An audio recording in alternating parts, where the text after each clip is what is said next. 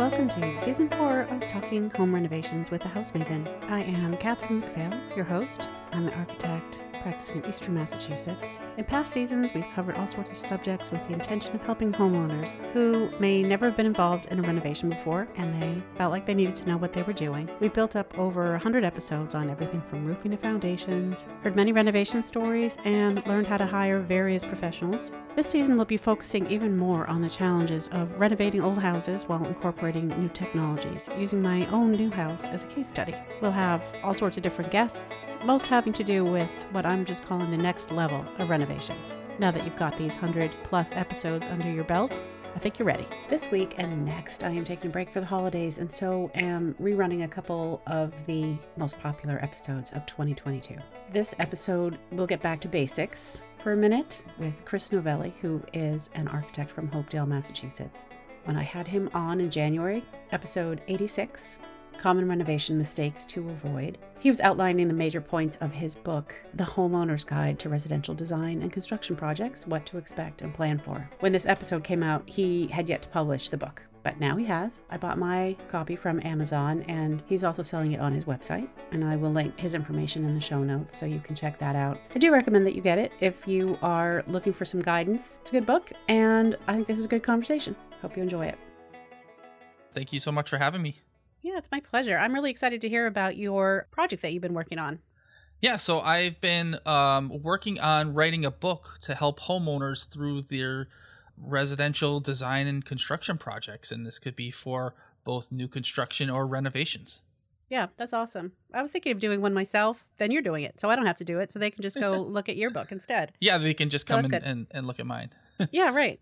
Do you feel comfortable kind of giving an overview of the content? Yeah, sure. So first off, this book is sort of born out of the podcast that I host, the Home Design Academy, and where I, similar to your podcast here, Talking Renovations, I'm working with homeowners and trying to help them to understand what to expect, give them tips along the way, and also try to help them avoid mistakes. And so as I've been doing the podcast for, 18 months now or so, certain topics seem to keep coming up over and over again. Right. And not a whole lot of people reach out to me, but the few that do seem to have the same sort of questions. And then couple that with the work that I'm doing for my private clients, and I'm sure you experience this as well, where when you start working with a new client, there's a whole onboarding procedure, and these have the same sort of questions over and over again, and you see the same sort of mistakes over and over again. And I started thinking to myself, like, there's got to be a better way to, help train these homeowners, early on in the project or even before the project starts on what to expect and what mistakes can be made. Mm-hmm. Yeah, definitely. There are a certain number that are more common of the mistakes that people can make. Mm-hmm. Yeah. So is it a workbook or is it going to be like? No, it's more of a normal like reading book, not really a workbook that they can fill out along the way. But I guess maybe in the future there could be something like that. In terms of site information and what they're planning for their house. I think that there could be some workbook aspects to it later on.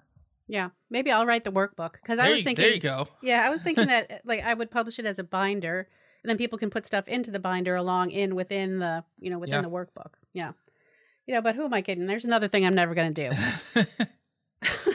No, it takes a lot of time, and of course we're both practicing, and we both have podcasts, and so it's like I've got a lot of ideas. So I'm happy that you are achieving it. Could you give maybe a few of the tips that you have in there? Like, what are the most common mistakes that you see people make? Yeah, sure. Oh, man, I could go on for hours about this. So, one big mistake. Let's sort of like start from the beginning of a project, or like in the dreaming phase, and then sort of work towards construction drawings and construction administration. And I'll give some mistakes along the way. In the dreaming phase, in the pre-planning phase, I think one of the big mistakes is people wait too long to hire an architect. And they end up with these preconceived notions on what their house should look like or how it should function, or maybe even they're buying land and the don't do an in-depth study on what's possible to be built on that land. Or maybe they're putting an addition on their house and they're not doing an in-depth study on, is an addition even allowed by zoning? And so right. I think waiting too long to hire an architect is a huge number one mistake. Mm-hmm. You think we're kind of biased in that way, though, because we're architects? Maybe a little bit. But, you know, they can go to a builder and maybe get some of the same information, but I don't think a builder is going to give the same level of analysis. No, especially in terms of zoning, or especially in terms of designing how people want to live, rather than just saying, here's a 4,000 square foot house with 3 bedrooms and 2 bathrooms. Yeah.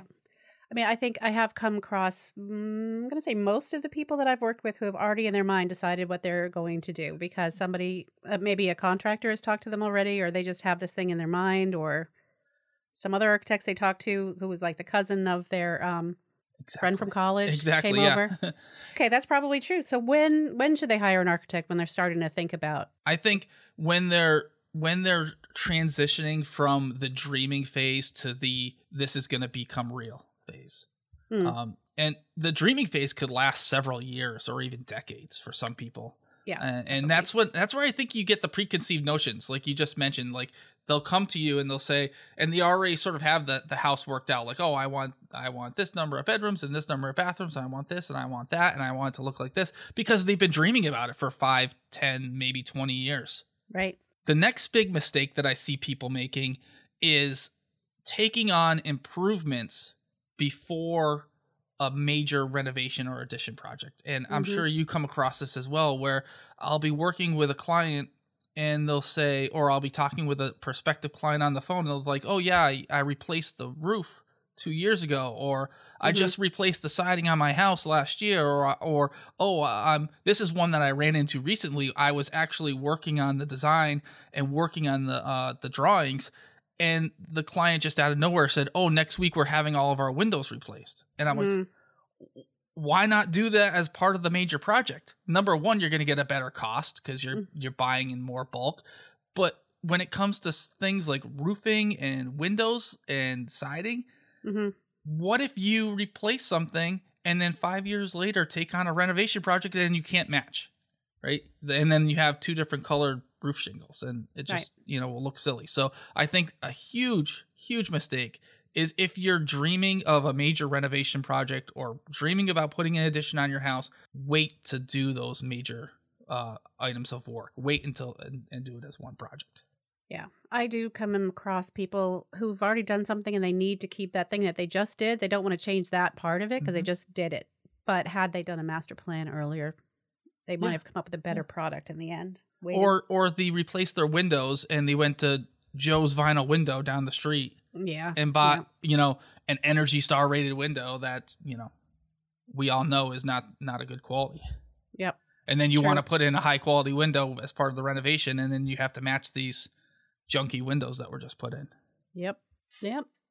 Sort of the next step that I see in next mistake I see people making is proceeding with work, or proceeding even with hiring an architect and getting going on the design without having a survey.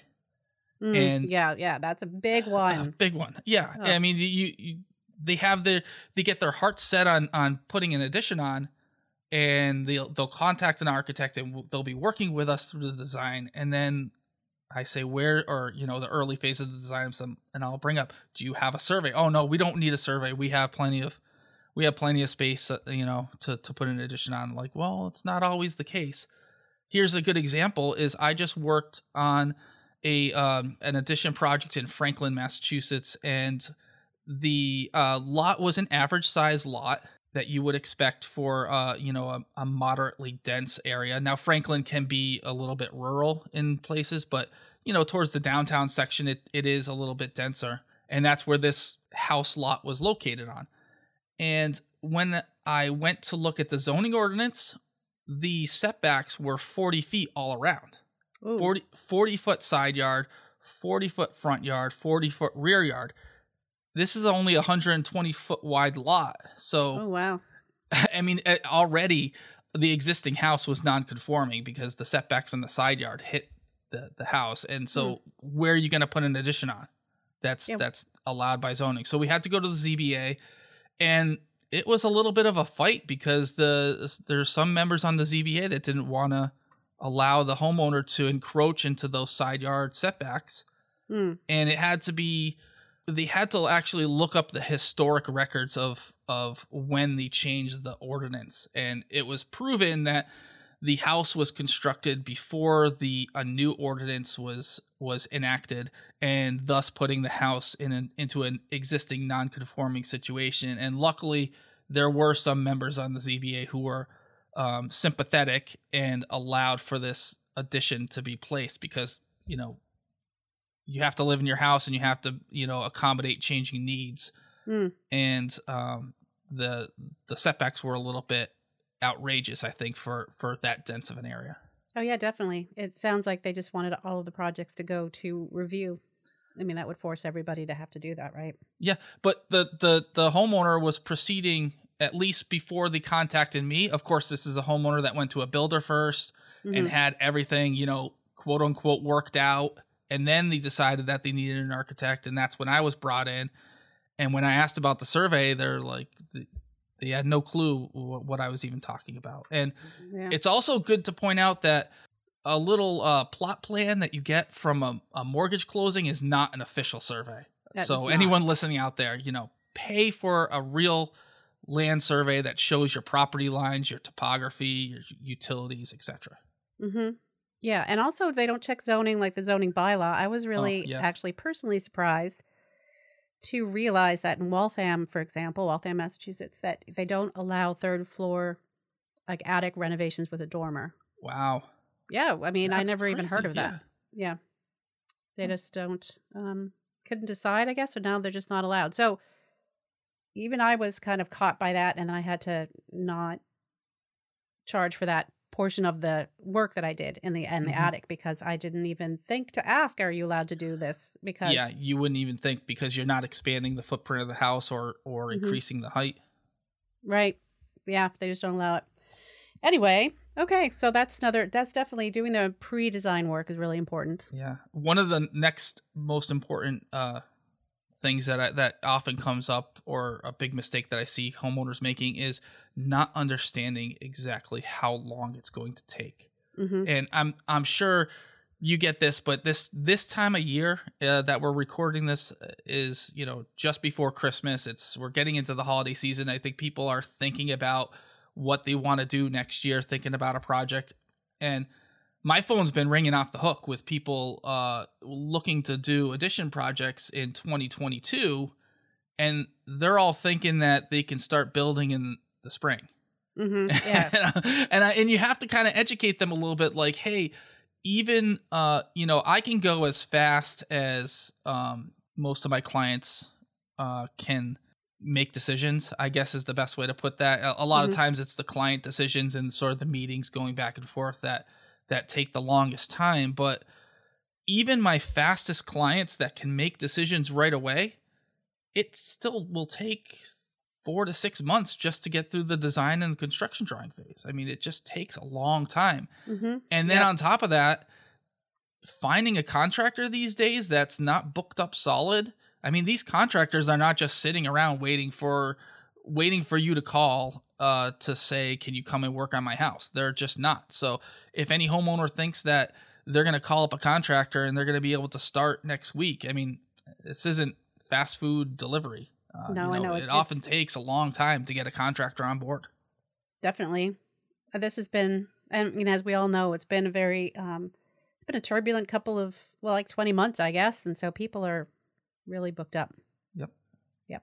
So just continuing along here, another mistake. Well, this one might not be a mistake. It all depends on a person's preferences, and that's deferring decisions.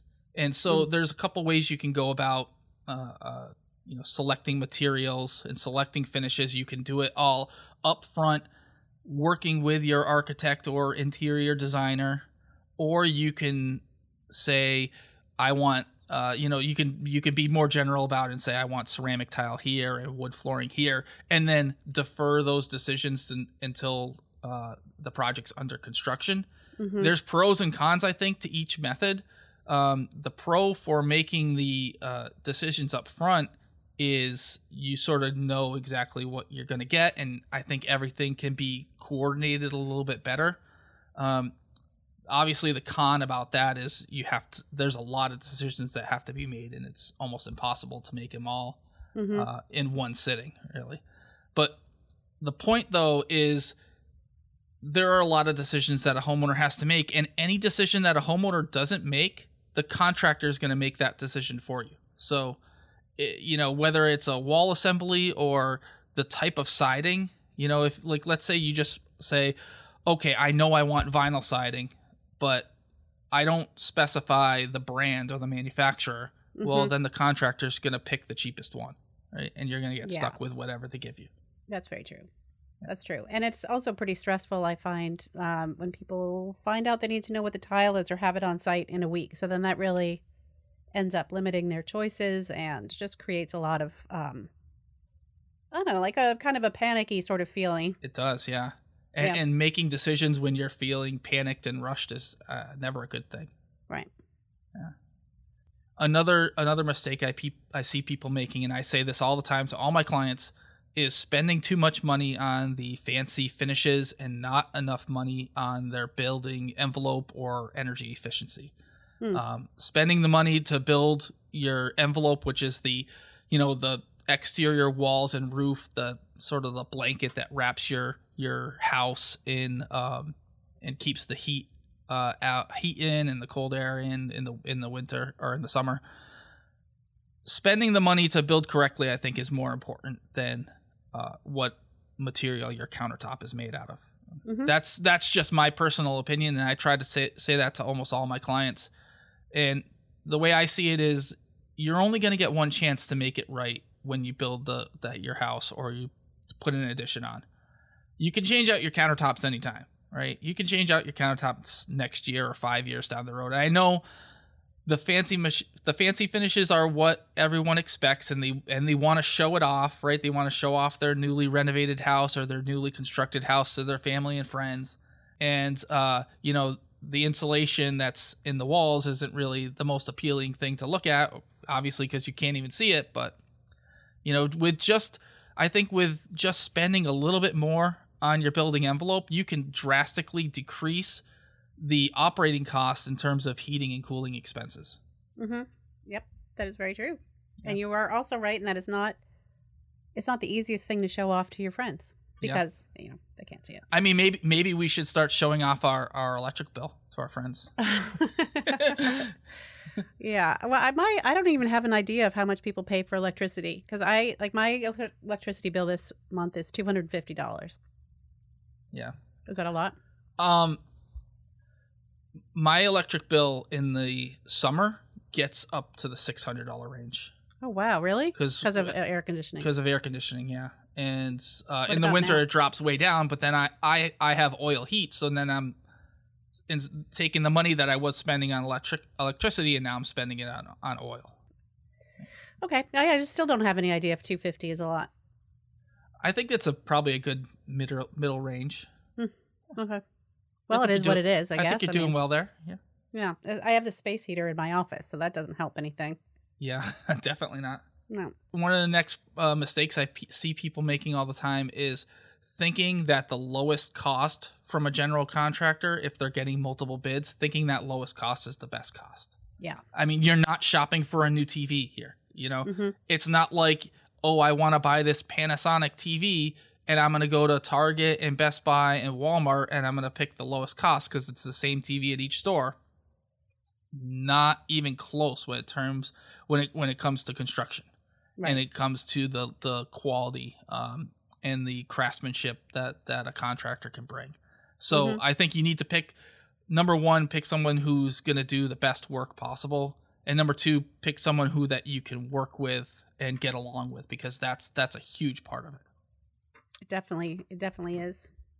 Getting along with the contractor is going to be a long relationship and a long somewhat stressful relationship.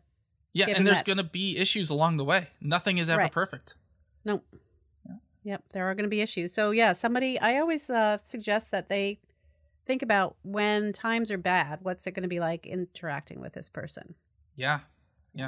And even the whole bidding process, I think, the residential market for construction, I think, is moving more towards the integrated approach where the contractor's brought in as a member of the team earlier on.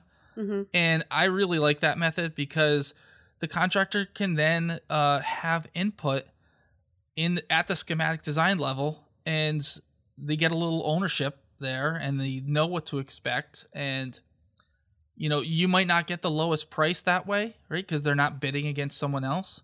But having them be part of the team, I think, will just make for a smoother construction. I agree. I did try to make one contractor do that, and he was definitely not interested. And his response was usually, "That's why you have an architect." So that didn't work out that well. Oh yeah, yeah. I try to find, and it's tough, like you just mentioned. But I'm trying to build up my network of contractors who like to work that way. Yeah, me too. Because that's the only way to really, I think, choosing the person that you want to work with and then working out the project with that person makes sense. That makes the most sense to me. Yeah, and along the lines of talking about a contractor, I think trusting referrals that you get from your friends and family, Mm-hmm. You need to take those referrals with a grain of salt, right? Because if let's say your neighbor puts an addition on their house and they spend $200,000 and they have you over and they're showing off their new addition, their newly renovated kitchen or something like that, and their new living room that they put on, or maybe they added a bedroom, and you start talking about, oh, I want to do this as well. It's something similar, and they say, oh, you got to call this contractor. He was so. If you spend that much money, you're not gonna, unless something went really wrong, you're not gonna admit that a contractor wasn't the best. And maybe some homeowners don't even know the difference between a great contractor and a good contractor, or a good contractor and a bad contractor. So while it's always good to have referrals, I think that most referrals are a little bit blind in saying that, it was a great experience. Interesting. I hadn't thought of that angle before, Chris. Yeah, it came up on a project where it was a small project, small renovation addition, and I had recommended one of the contractors that I had worked on, and they got a price from them, but they also wanted to get a price from the contractor that did their neighbor's renovation. And the neighbor's contractor actually came in with a slightly higher price than the contractor that I recommended. And so they went with the higher priced neighbor referral because it was their neighbor that was referring them. And it ended up being not that great of a project. I mean, it was okay, but the craftsmanship could have been a lot better. And I know that the contractor that I recommended would have done a lot better job. And so they paid more and got less quality. So that's disappointing. You don't always trust referrals. So ever since that day, I always tell people don't fully trust referrals. Unless they come from a professional who has actually worked with another professional, because then you know the difference. Yep, good advice. And then let's continue on since we're talking about construction now, and getting into construction administration. I think a huge mistake that people make is trying to not include an architect in construction administration and not have them involved in the process. Right. Yes, that actually really is. And I know that we're both biased in that, but it really doesn't turn out the way we intend it to if we're not there. Yeah, exactly. And not just that, when there's disputes, I don't know if people know this, but the architect is an advocate for the homeowner and for their client. I like to spin that a little bit, and say that I'm an advocate for the building, because sometimes the homeowner's wrong. Right, and the contractor's right. It's not always the contractor's wrong, and the homeowner's right. So the customer is not always right in this situation. But what I like to say is we don't have any financial stake in what decision's made. Right? If let's say you're talking about the type of insulation that's going to be used, and the homeowner wants to use spray foam insulation, the contractor wants to use blown-in cellulose, and they're having an argument back and forth. Well, there's pros and cons to using each, But maybe, maybe the homeowner has a child that's very allergic to certain things. And we all know that spray foam off gases, and there could be some health concerns there. So, in that case, I might recommend, hey, you should listen to your contractor and use the cellulose insulation. Mm-hmm. And I have nothing to gain for, whether they use one product or another product. I don't have any financial stake in the game. So I think when it comes to disputes, having that third party as your architect, as your advocate is incredibly valuable. Right. And I also find that when I am involved, there are a number of occasions where various things come up and we need to come up with an alternative way mm-hmm. of doing something. And so I help work that out with the contractor and then go to the homeowner and say, here are our choices, so that they don't have to be involved with the hand-wringing part of it. They can just be involved with the solution. So. Yeah, and that happens on every single project too, right? Yep. Yeah, even the simplest projects, there's always going to be things that come up. Mm-hmm. And having someone that can speak the language and work with the contractors is highly valuable for any homeowner. Yes. Yes, so, and yet they not hardly ever, but very frequently I'm not involved with the construction administration. Yeah, correct. Same thing here. I actually don't even get involved in projects unless I'm involved in the construction. I'll tell them to go somewhere else. Yep, I think that I'm going to do that too going forward. Yeah. But sometimes you get there and then the contractor will say, you don't need the architect at this point. You just... Yeah, that happens a lot. And and that's sort of that old school mentality where it's there's I don't know exactly what I'm trying to say here, but it's combative in a certain way. Yeah, there's like an adversarial relationship between the builder and the architect, and there doesn't need to be at all. I mean, like you were saying, it's a team, or we're a team that we're trying to get this done. What's mm-hmm. best for the building and what's best for the client. Yeah. Both of us, both the contractor and us, we're trying to make their dreams come true. That's the way I look at it. So, yes, absolutely. Yeah. Yeah. And then I think to sort of round up the construction phase, the huge mistake is paying a contractor in full before a project is completed. Mm-hmm. I mean, you just hear horror stories about homeowners that get sucked into paying a contractor's bill in full, and then the contractor just walks away and leaves mm-hmm. you with an unfinished project. I'd like to think that most contractors out there would never do that. And certainly I have never worked with anyone that has done that, but you hear stories. You do hear stories. And that's why you can never pay in full until it's actually completed. Mm-hmm. Definitely. I mean, especially if things are going not well. Yeah, exactly. If there's been disputes and arguments along the way, definitely don't pay that bill until everything is 100% complete. Yep. That is a good tip. So, I mean, the book is phased in, it follows the stages of a construction project, right? So you start with the dreaming phase, and then you move into what you need to know to get started, the decisions and the things that you should be thinking about in the pre-design phase, and then it moves into schematic design and construction drawings, and then working with a contractor and construction all the way through project closeout and post-occupancy, and what you should be looking at 6 months after you move in and 1 year after you move in and stuff like that. So throughout each of these chapters, there's, I sort of give a rundown of what to expect. I give a few stories here and there, some that I just shared about, what some mistakes that my clients have made, and then give some advice on the things that you should be thinking about during each of those stages. That sounds like a great resource. The sort of working title, which it's going to be released very soon here, so I gotta make a final decision, but the working title is just Your Guide to Residential Design and Construction, with a subtitle of What to Expect and Plan for, an in-depth understanding of each phase of designing and constructing your custom home. When is your book coming out? That's the big question. Sometime in January of 2022, maybe February at the absolute latest. Okay. There'll be two ways to buy the book. You can you can download it directly as a PDF from my website, or two, you'll be able to order a copy from Amazon. Okay, so what's your website? The website is n3architecture.com. If the book is not released by the time that this podcast comes out, you can go to the resources tab on my website. So that's n3architecture.com/resources. And there's a guide there, 5 tips to getting started on your project.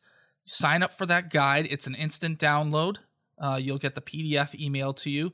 And then once you sign up for that, you will get notifications onto when the book will be released. Okay. As well as other great tips that will come in on a regular basis. Great. And why don't you say a couple things about your 2 podcasts? Yeah, so the Home Design Academy is the podcast that I have that's directed towards homeowners, and it talks about all the stuff that we've been talking about here today, and all the stuff that's going to be covered in the book, and it's all about better ways to build, mistakes that people make, and then I also try to interview some product manufacturer representatives as well, especially if there's new products that come out and that I think will be a benefit. I try to get those people on the show as well. Okay.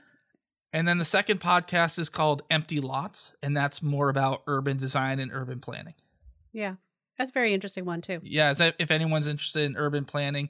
But the Empty Lots podcast is not urban planning as like large scale. It's more focused on small to mid-sized cities and small towns, and what a small town could do or what a small city could do. Well, I love that subject too. So, well, thanks for being on, Chris. Thank you, Catherine. It's been great. A lot of good advice here. Thank you for listening, and thank you so much for sharing this show with your friends. It is growing all the time, and I really appreciate that. I would love to hear from you if you have anything to say about this episode or past episodes, good or bad, or a suggestion for a new episode. Send me an email at thehousemaven@talkinghomerenovations.com. Talking Home Renovations with the House Maven is a proud member of Gable Media, the most engaged AEC network on the planet. Check out my other show and all the rest of the shows at gablemedia.com. That's GABLMEDIA.com. And until next time, take it easy.